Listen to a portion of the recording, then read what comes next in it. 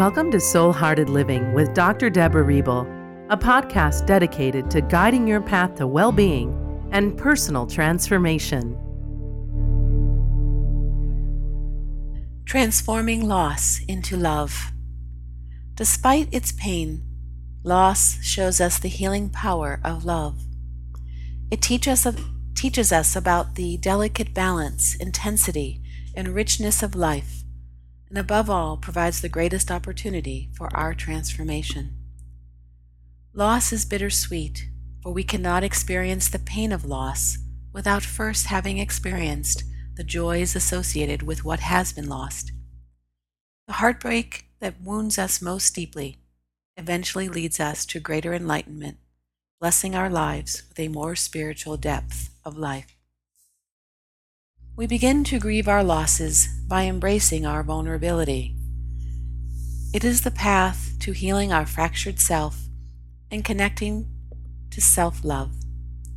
Losses we suffer can derive from a wide range of situations, such as losing a job, ending a relationship, suffering from an illness, or grieving the loss of a loved one.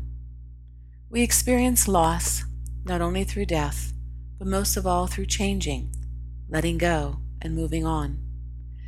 These losses encompass our unfulfilled dreams, missed opportunities, and the loss of our authentic selves. Whether real or perceived, we experience loss when we are deprived or have to let go of something we had and valued, something that we needed, wanted, or expected. Because we make strong attachments to significant others, we undergo emotional distress when we are separated or lose that person. The loss of a significant relationship, even one with great distress, disrupts our bonds of love, connection, and security. Loss not only extends to our long-standing physical relationships, but also to the soul connections that come into our lives for a brief moment. The following story shows how loss can unravel us to our core and challenge us to find the strength to live and spiritual meaning in such devastating pain.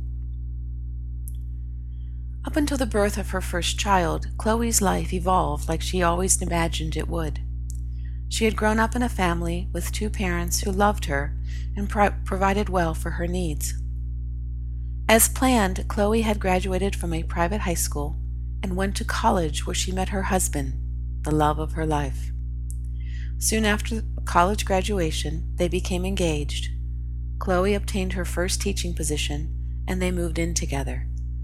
Subsequently, they celebrated their marriage, moved into their first house, and Chloe became pregnant within the year.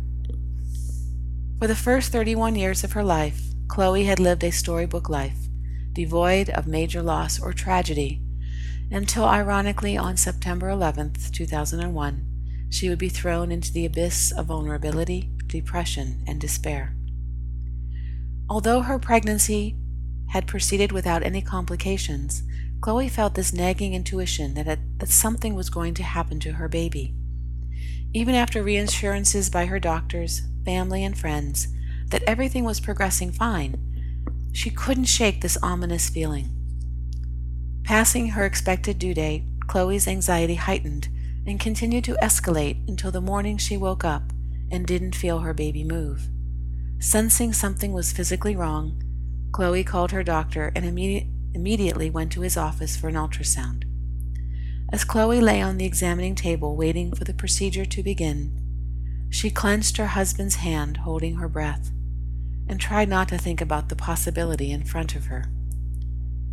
When the ultrasound technician robotically moved the scanner across her full belly, she still felt no movement. She gulped, trying to suppress the panic that was rising within her. Without making eye contact, the technician remarked, "Unfortunately," and walked out of the room. Terrified, Chloe locked eyes with her husband and knew that her intuition had been right. Already in shock and preparing herself for what she was about to hear, Chloe got dressed and walked into the doctor's office. Sitting behind his mahogany desk, her doctor dispensed the devastating news that her baby had died and that she would have to deliver him stillborn. As if in suspended animation, Chloe moved through the excruciating procedure of induced labor and delivery. To survive, she detached from herself and floated outside her body while it struggled to deliver her 9-pound baby.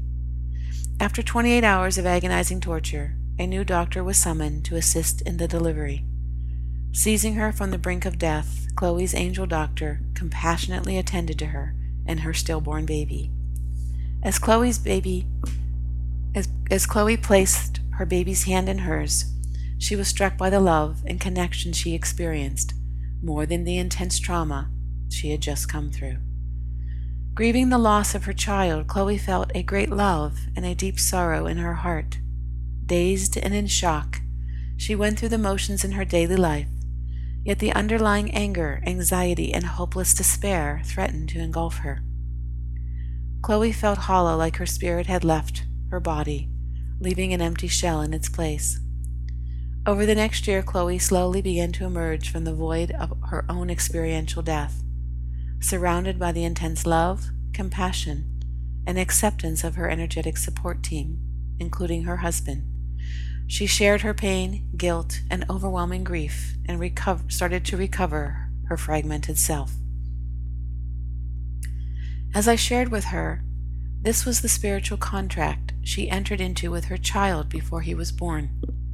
Not all spirits on their soul journey intend to be born or live an extended physical life.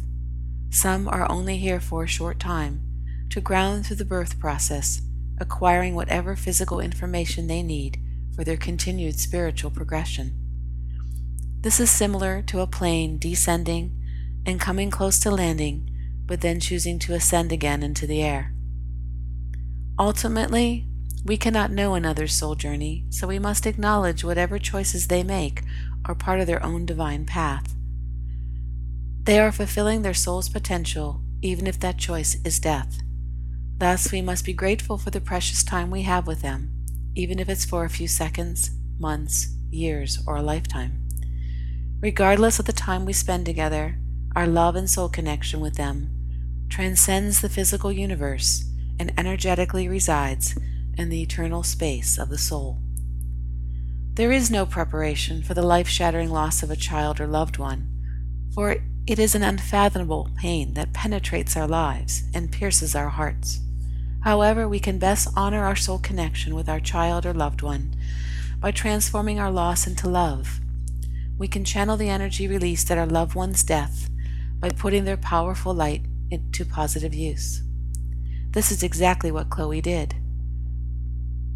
Realizing her intense desire to have a child, she directed this energy into becoming pregnant again within the next year.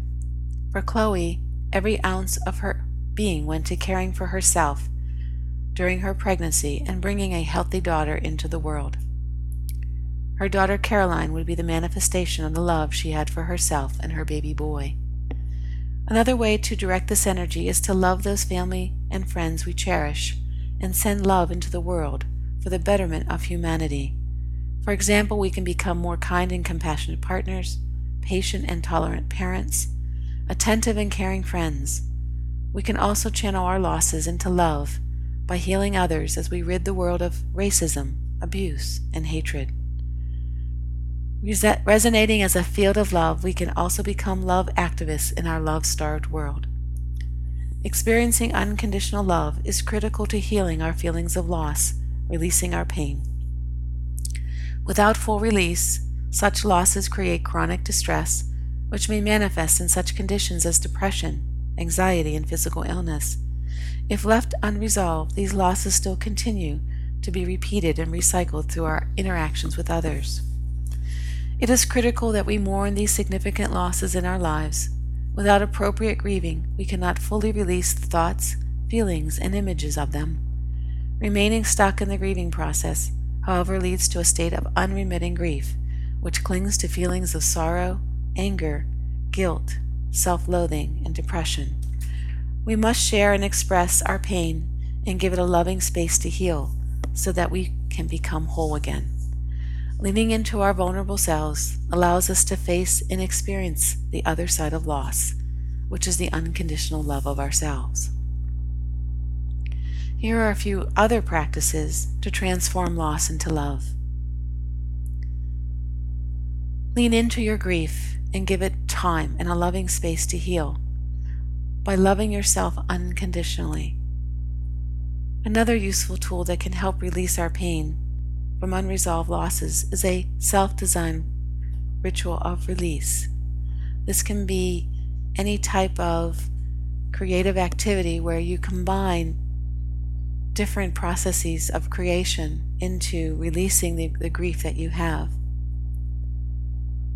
Another one is to direct your grief and pain by loving those family and friends you cherish and send love energy out into the world. And most of all, acknowledge that regardless of the time spent together, your love and soul connection transcend the physical universe and energetically reside in the space of the soul. Thanks for listening to Soul Hearted Living. You're invited to visit DeborahRiebel.com to claim your free e-guide, 10 Keys to Soul Hearted Living.